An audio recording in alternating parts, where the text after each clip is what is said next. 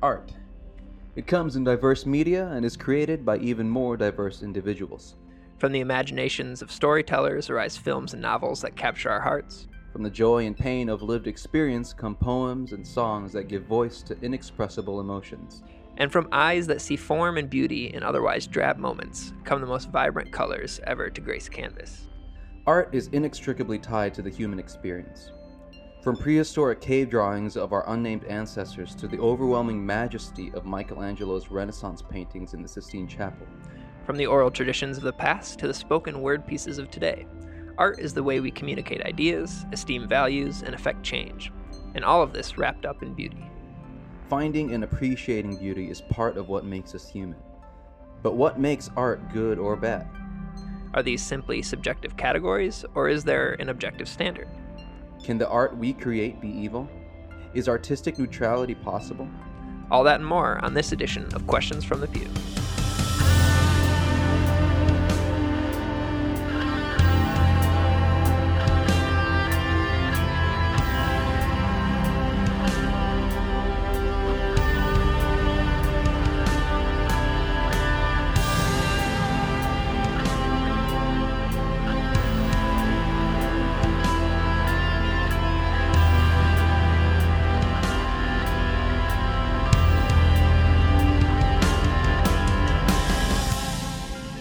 Welcome to Questions from the Pew, the intersection of faith and culture. We're your hosts, Rikerts Alameda. I'm Lucas Manning. Welcome to the show. Yeah, thanks for joining us again. So we're back, talking a little about art. Mm-hmm. That's exciting. Something that's near and dear. Yeah. Yeah, I mean, art obviously is all around us, takes place in different forms, always changing, always evolving. So we can't really escape it, right?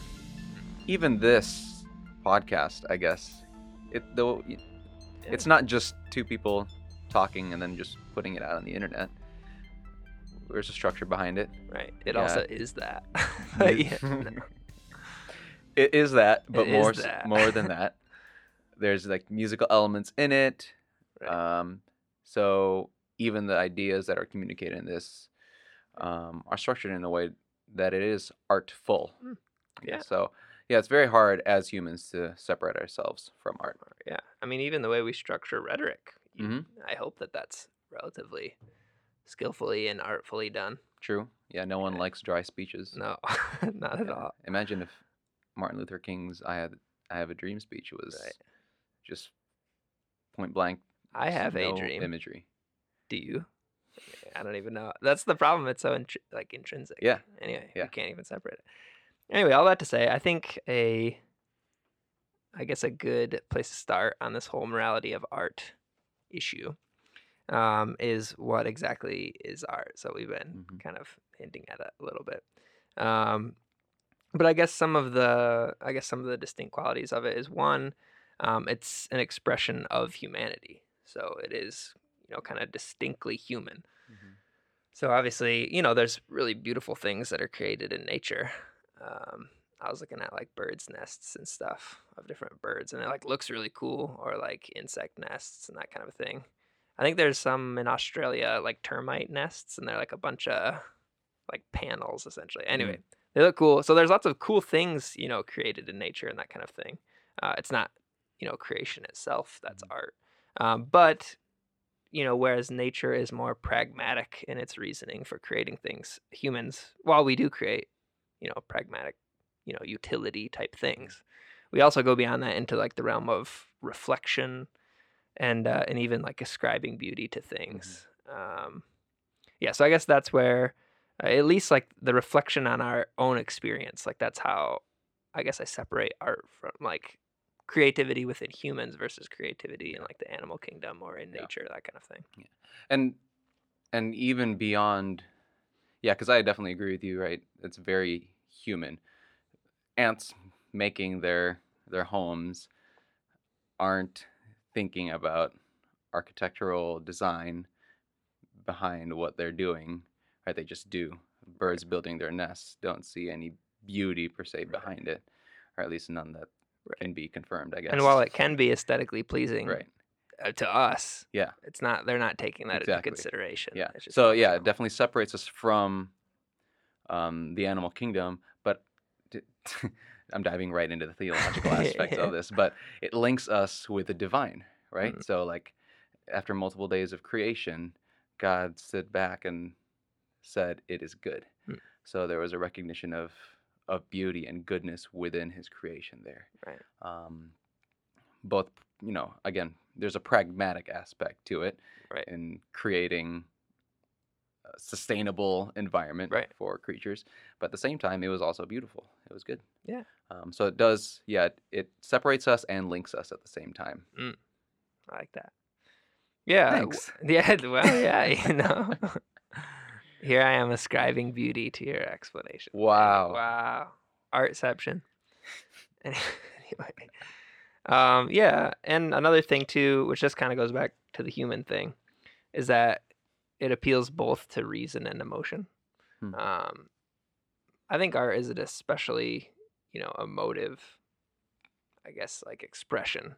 Not to say that, like we were saying even earlier, like discourse and rhetoric is also art. But some forms of art, namely like music and film. I guess what you traditionally think of when you think of the word art, paintings, are they not only like speak to the reason, like human reason, but they also, I guess, like hit something that's more like in the realm of the gut. You know what I mean? Or the heart. So I think that's an interesting thing. Yeah, one thing too, I think, is that at least in the West, like we don't value emotion like we value reason. Like emotions are something to be tempered and tamed and, get control of your emotions and blah, blah, blah, blah. And I think that is fair and that emotions shouldn't entirely rule our lives because that would just be, I can't even imagine that. That sounds horrible. I'm a type 5 on the Enneagram, which basically means I don't even know what an emotion is. Not true. It's a horrible representation. Quick plug for later podcast episodes. Yeah. We'll probably go into the Enneagram a bit, which is an exciting tool for transformation and understanding yourself, self-awareness. Anyway, all that to say, one thing we've been talking about, me and you, is as humans, are we primarily thinking creatures or are we primarily like loving creatures? Feeling creatures. Right. Creatures that desire things. So, I think like one easy example is like how do you get to work? Do you like think about every turn that you take, or if you take a train, every hallway that you walk down, every door you enter, or are you just kind of on autopilot? You're just doing those things. And what really motivates you is your desires, right? So desire for compensation so that you can, support a family or whatever it is. That's just I'm just going to leave that there. Yeah. But go ahead. I just find it a little bit not a little bit, but I find it fascinating that in the modern Western world that we live in, obviously speaking just primarily about you and me in an American context, but in that context where, again, people try to separate emotions or keep emotions in check, art and good art is still valued, right? So the Oscars, for example, it's a celebration of good filmmaking, and it communicates ideas, but in the manner in which they communicate, that is what's analyzed and celebrated. So even in this, just Western context where science is touted as the end-all be-all and the explanation for all things, you don't need emotion or anything like that. And objectivity is so prized. Stuff like that. It kind of, I don't know. It makes it.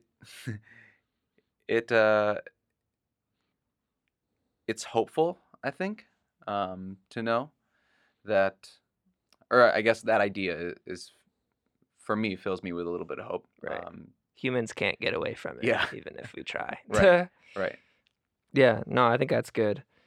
And then one, just, I guess, last aside about art, which is also kind of an aside about culture, which is a lot of what this podcast is about, is that it has a reciprocal effect on those who make it. So we are affected by like the art that we take in, and we're inspired, and it shapes us, and then we shape art, which then in turn inspires and shapes other people. So it's this kind of constant, we're being formed by art / culture, while we're also forming it, and it's hard to tell where one stops and the other starts, kind of in that cycle. So I mean, And even kind of, it also it also makes me think of the question of like, what came first, the chicken or the egg sort of thing. Like, right. do we shape art first, or are we first shaped by art? You know, Right. because it couldn't have been both at the same time. Right. You know. Right. So that's maybe that's back in the days where they were drawing in caves. They were like, "Oh wow, that's a beautiful woolly mammoth. I should probably put that on a wall." Anyway, I don't know. Yeah, that's how it went down. That's the beginning of art. Man, look at that. Man, that looks pretty good. That's a fine woolly mammoth. That looks just like it. We should draw it and then throw spears at it. Throw a couple more on that. Anywho, we're off track. Anyway, but so that's a good segue then, I think. If you don't have any more to add to that. No, go. I think that's a good segue into, I guess, definitions, right? So we're going to be throwing a lot of different terms and designations throughout the episode regarding art. Yes. So I think it'd be helpful to draw some boundaries, I guess. Yeah. As to what we mean. Well, I think so.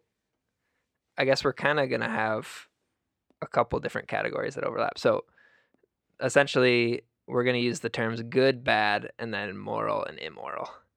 So good and bad is in terms of quality, and then moral and immoral is in terms of obviously morality. Yeah. I'm not entirely happy with moral and immoral art, but I can't think of any other clear way to we're not designate it, I guess. I think where we're going, we're not there yet, so it sounds like we're the art police. I don't want to say righteous or evil art. Yeah. Jeez. Anyway, definitely not the art police. But anyway, those are the terms that we will. Yeah. Because when we say good or bad, you might think, oh, they're saying that is good in the sense of righteous. Yeah, so don't get us wrong. So not that. Yeah. When we say good and bad, we just mean basically quality. And there could be better terms to use. Yes. Right? But for this episode, at least, that's what we're going to be using to describe what we're talking about. So keep that in mind. For lack of better terms. If you know a better one, please send us in an email. Yeah. Subscribe to our podcast. Yeah, just a quick plug. Also, if you know of any animals that produce art out of the aesthetic, I would love to hear, because I actually was. I tried to find to appreciate. Right. I don't know if there are any studies. I couldn't find anything. I was looking. I think dolphins are really smart or something, but they don't really create art. Right. Anyway. That's so horrible. I think dolphins are smart or something. I was going to follow that up with, and elephants can feel emotion. Yeah. Also whales. All the big things. Yeah. Anyway. Mammals. They're all mammals. That's true. Whoa. Wow. Okay. That's another thing for another time. Yeah. Anyway. So I guess we say that because we're kind of moving into what does good versus bad art look like. And so one of the things, I guess, that I've found just in my own enjoyment of art, and here's the thing, the nature of this, quick aside, lots of asides, but appreciation of art is just inherently subjective. Yeah. So what I love and what somebody else loves can be vastly different. I think there are trends, you know what I'm saying? Generally, there's like critically acclaimed movies that audiences love. You know what I mean? So it's not, I don't know, there's some sort of, something must appeal to, at least the majority of people. It's kind of like food. Food is very much the same way. Right. I guess it's kind of a form of art. Yeah, that's true. There you go. See? But like one person I remember this one kid who would put ketchup on his potato chips. I never understood that. Yeah, but to him, that was delicious.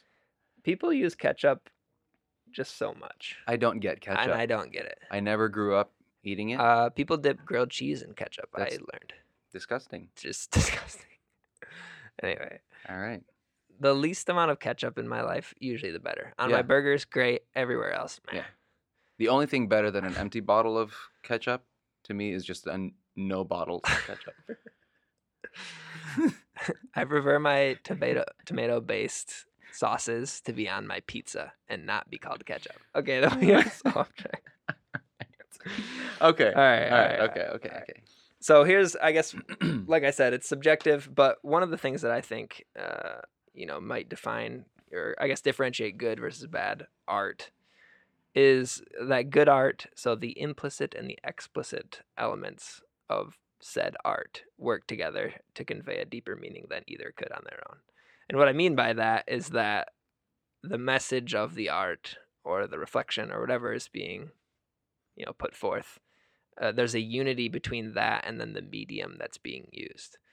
So obviously there's different mediums, right? A medium is just, a painting or, film or music or, whatever. And obviously there's even different mediums even within those. But I mean, so like one good example that I like is the film Memento, which has been out for a long time. If you haven't seen it, it's by Christopher Nolan. It's a great film. Anyway, the main protagonist has short-term memory loss. So he, it's one thing to watch, Finding Nemo and you see Dory and she forgets things every now and again. It's like, oh, that's funny. And obviously it serves its purpose in that movie. But in Memento, you're put in the shoes essentially of the protagonist. So how it works is that the story is told backwards in bits. So you never know what has come just before. Yeah. Spoiler alerts, by the way.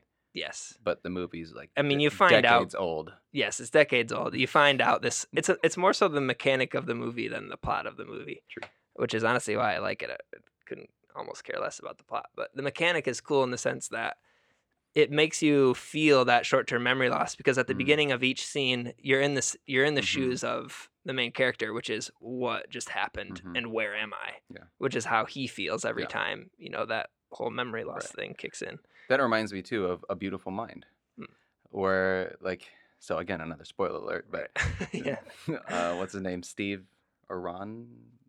I don't know. I can't. Steve Nash, Dr. Nash. Yes, he's brilliant mathematician or whatever, and the first half of the film, he's got a college roommate and a college buddy, and then halfway through the film people start thinking like he's going crazy, gets admitted to an insane asylum sort of thing, and then you get to he comes to the realization that that this person, again spoiler alert, this person from college hasn't aged at all every time he sees him, but he has aged, right? And it starts making sense to him that this person is not real. Turns out he's got schizophrenia, right? But you as a viewer are wrapped up in that because the storytelling has drawn you into that relationship, into that friendship. Right. And then all of a sudden when Nash begins to realize that this person might not actually be real, you're freaking out as the viewer too. It's like, oh my goodness. He cannot not be real. Yeah. Right. So stuff like that where you're just enraptured in the media or the medium itself, and it's just good storytelling, right? No, yeah, I think it comes in all forms. Like those are movie examples. I mean, music. There's just tons of examples. Just with what we associate certain intervals with. Artists use that to shape, the feeling of their song, right, or what they want to come out. That happens all the time. Anyway, so it happens everywhere, and that's what I think. That's one of the key components for me, where it's like, you could have, addressed, I could have read a paper about what this movie is saying, and I think it would have been like, yeah, that makes sense. But when it's coupled with a medium that also conveys the same thing, I think, man, I guess for me, that's when movies or art just resonate the most. It's like, wow.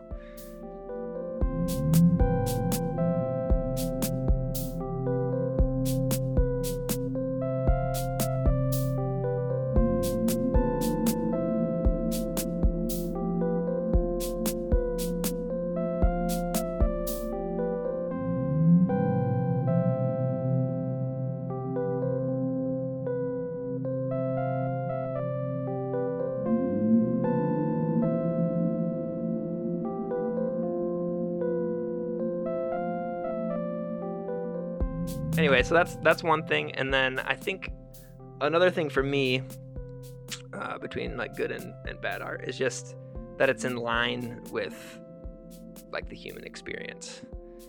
And so I think, that it's just true of generally of what we're experiencing, that it resonates, right? And I think that's one of the big, I guess, holes that like Christian art, at least recently, like within the past 50 years or however long, that's like the pit hole that we fall into, is that no one relates to it.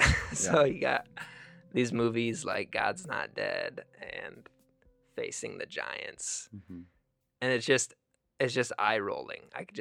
I remember going to Facing the Giants, which for anyone who doesn't know, it's just like this old Christian film that's made by, is it like a church that puts out these? I'm not sure. The same guy pops up through Right. a bunch of those movies, like Right. Fireproof. Yeah. And Anyway, I can't remember the exact what it's called, but it's these Christian movies. I remember my parents Is it Pureflix? Or is that? No, that's something No, that's else. a different thing. That's a subscription service. It's like for Christian. Sherwood. Is it Sherwood? Man, I don't know. Maybe one of us should look it up. I have a computer right here. Yeah. Anyway, so I remember going to it with my parents, and literally even me as like a 11 or a 12-year-old kid was It is like, Sherwood. Sherwood, yes. Sherwood Pictures and Destination Films. There you go. Sorry, go ahead. No. Yeah, so, even me as a child sitting in this film, I realized like this is clearly just not representative of real life. And so it's, it's just eye rolling. And it can, especially those can like come off as propaganda, because like I got dragged to the first God's Not Dead film. Oh man, that was painful. Anyway, and it's like essentially just propaganda, because the Christian is always pictured as like good and righteous and moral, and then like in that movie, the atheist professor guy, he's like bitter and angry, and I don't remember what went wrong in his life. One of the key lines is, "Why are you angry at God?" Right. And that's the premise for his atheism. Right. Or that obviously that's what the movie's depicting as. And that's where people have pointed out that's not atheism, that's theism, but he's just angry. Anyway. Well, it's the idea. So it's when I see movies like that and kind of analyze it from that viewpoint, it's almost like trying to create an adult. Not an adult film. Whoa.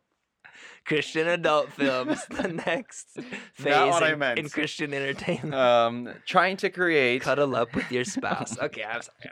I'm done. Trying to create a movie for adults using methods that you would use for children's films, where it's very clear cut. Yeah. Like Lion King, for example. Yes. Right? There's very clear good versus evil, sort of. Even in the color scheme they use. I'm thinking about this now because the new Lion King movie, live action movie coming out. But Lion King, the good guys are all bright colors. But when you go to Scar and his world and the hyenas, they're all dark, muted colors. Right. So you've got his actions, you've got his dialogue, and you've got just the color scheme that's giving you the idea of good and evil. And it's the same thing that I see with these Christian movies. Right? So it's trying to communicate adult and very deep concepts, but in a very shallow way. Right. And it's missing the mark each and every time.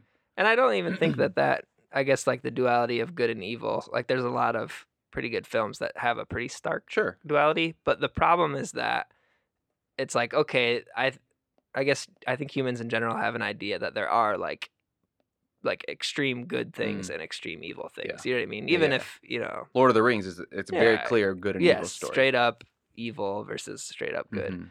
But even in that, like the good, like a lot of the heroes have a ton of flaws, and there's people within. Yeah. So I guess that's where these movies where it portrays Christians as just good all the time and just struggling against these evil atheists and these evil Muslims, or you know what I mean, whatever it is. Something that you said, there's just a lack of nuance, in a lot of them. And it just doesn't ring true. Like, wouldn't it be interesting to have a Christian film that delves into like, just like I don't know, issues in like the church. You know what I mean? Right. And like trying to maintain godliness while like confronting people. You know what I'm saying? Like, and that's why where I are think, those films? right, and that's why I think like superheroes, like for the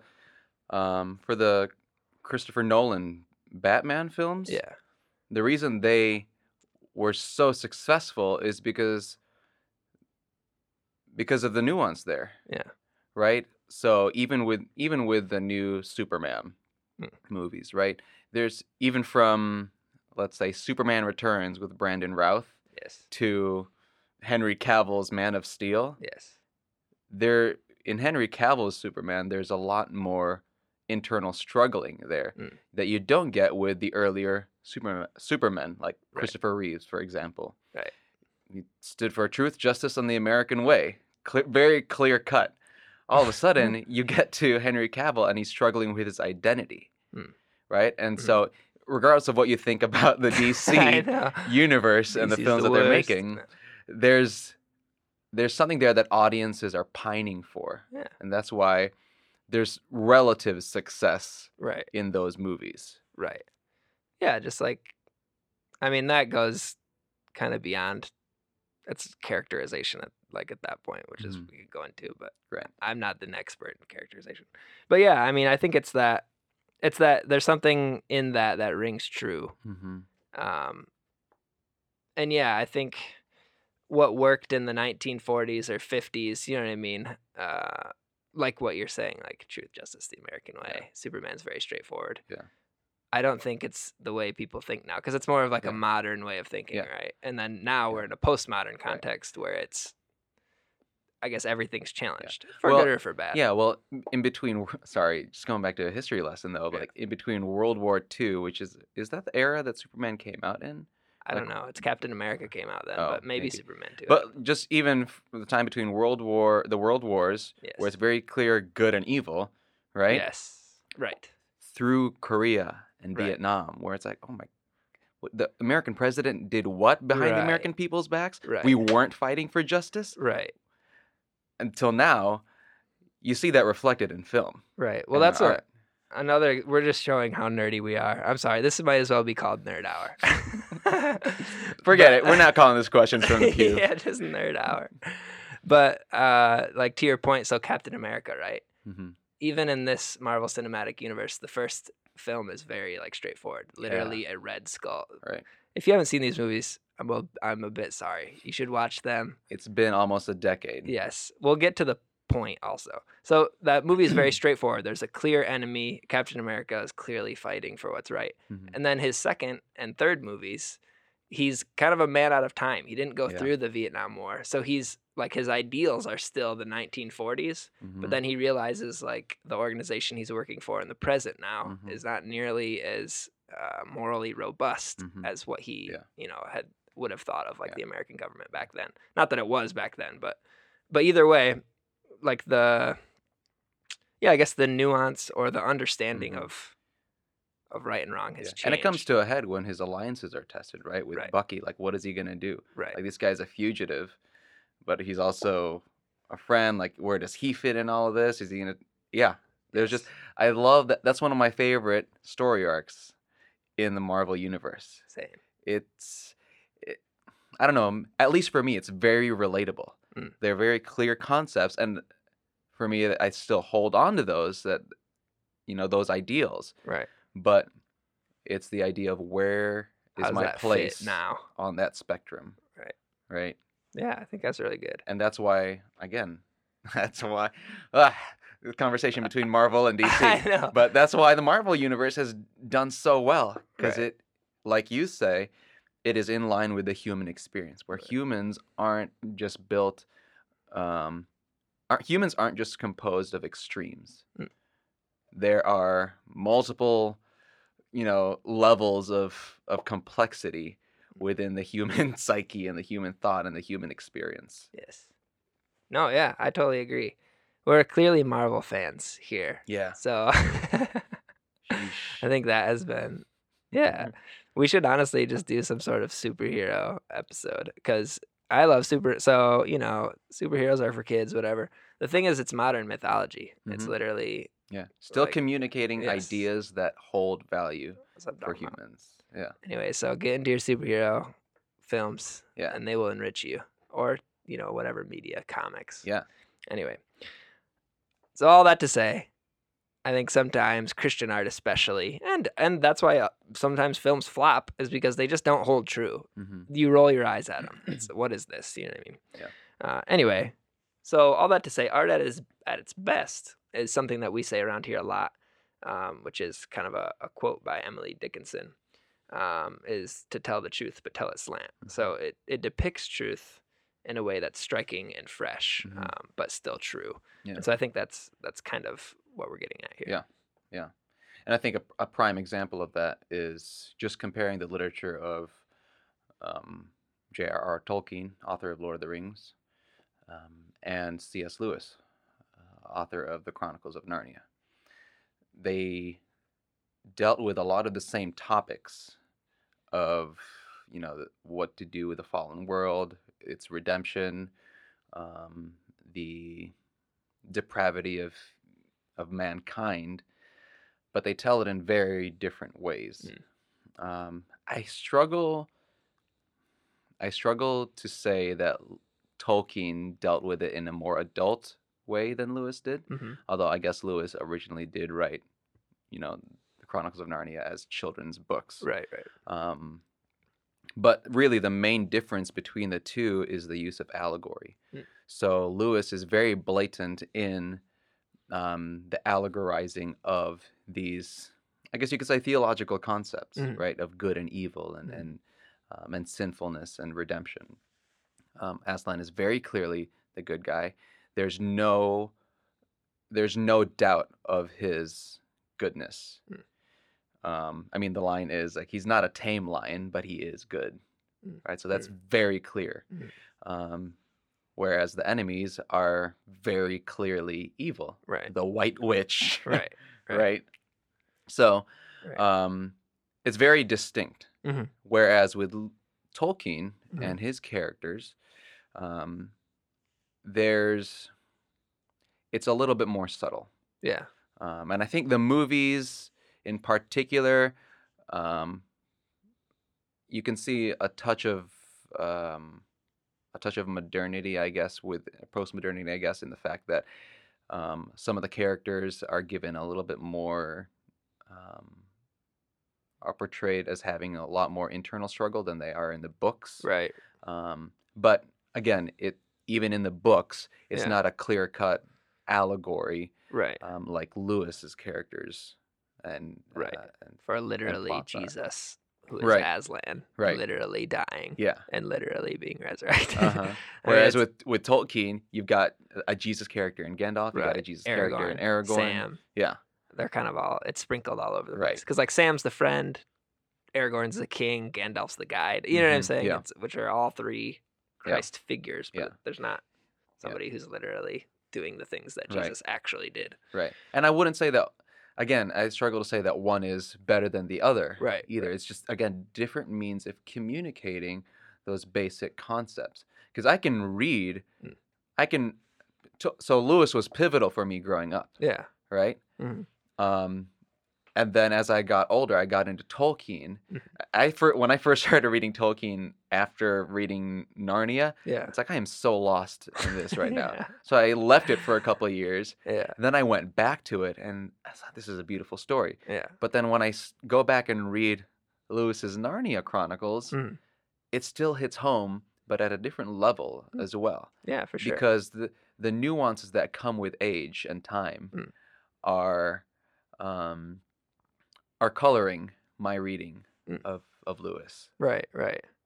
Yeah, for sure. Well, I think both, I mean, you could say one is more, blatant, which I would say like C.S. Lewis is more obvious, but it's still told, the story's still told in the way that it's compelling. So I think like a good modern, I guess those are generally modern, but a good recent example of this is like Black Panther, which is very much so like an allegory for like white resource, right? And what we do with that, which is, I mean, as we kind of said in our previous Black Panther podcast, go check it out. Yeah. Season 0. And the extended trailer of our podcast.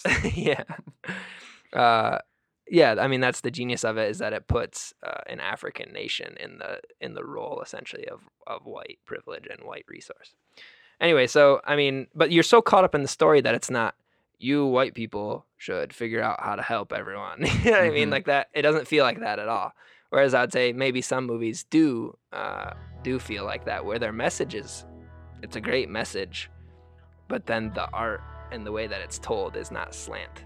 So it doesn't, it doesn't affect nearly as well. I would say, which maybe this is unpopular belief, but I'd say sorry, you haven't seen this movie, so I'm just going to say it. I'm sorry. I'll cover my ears, and I won't listen to this part of the podcast. Okay, sounds good.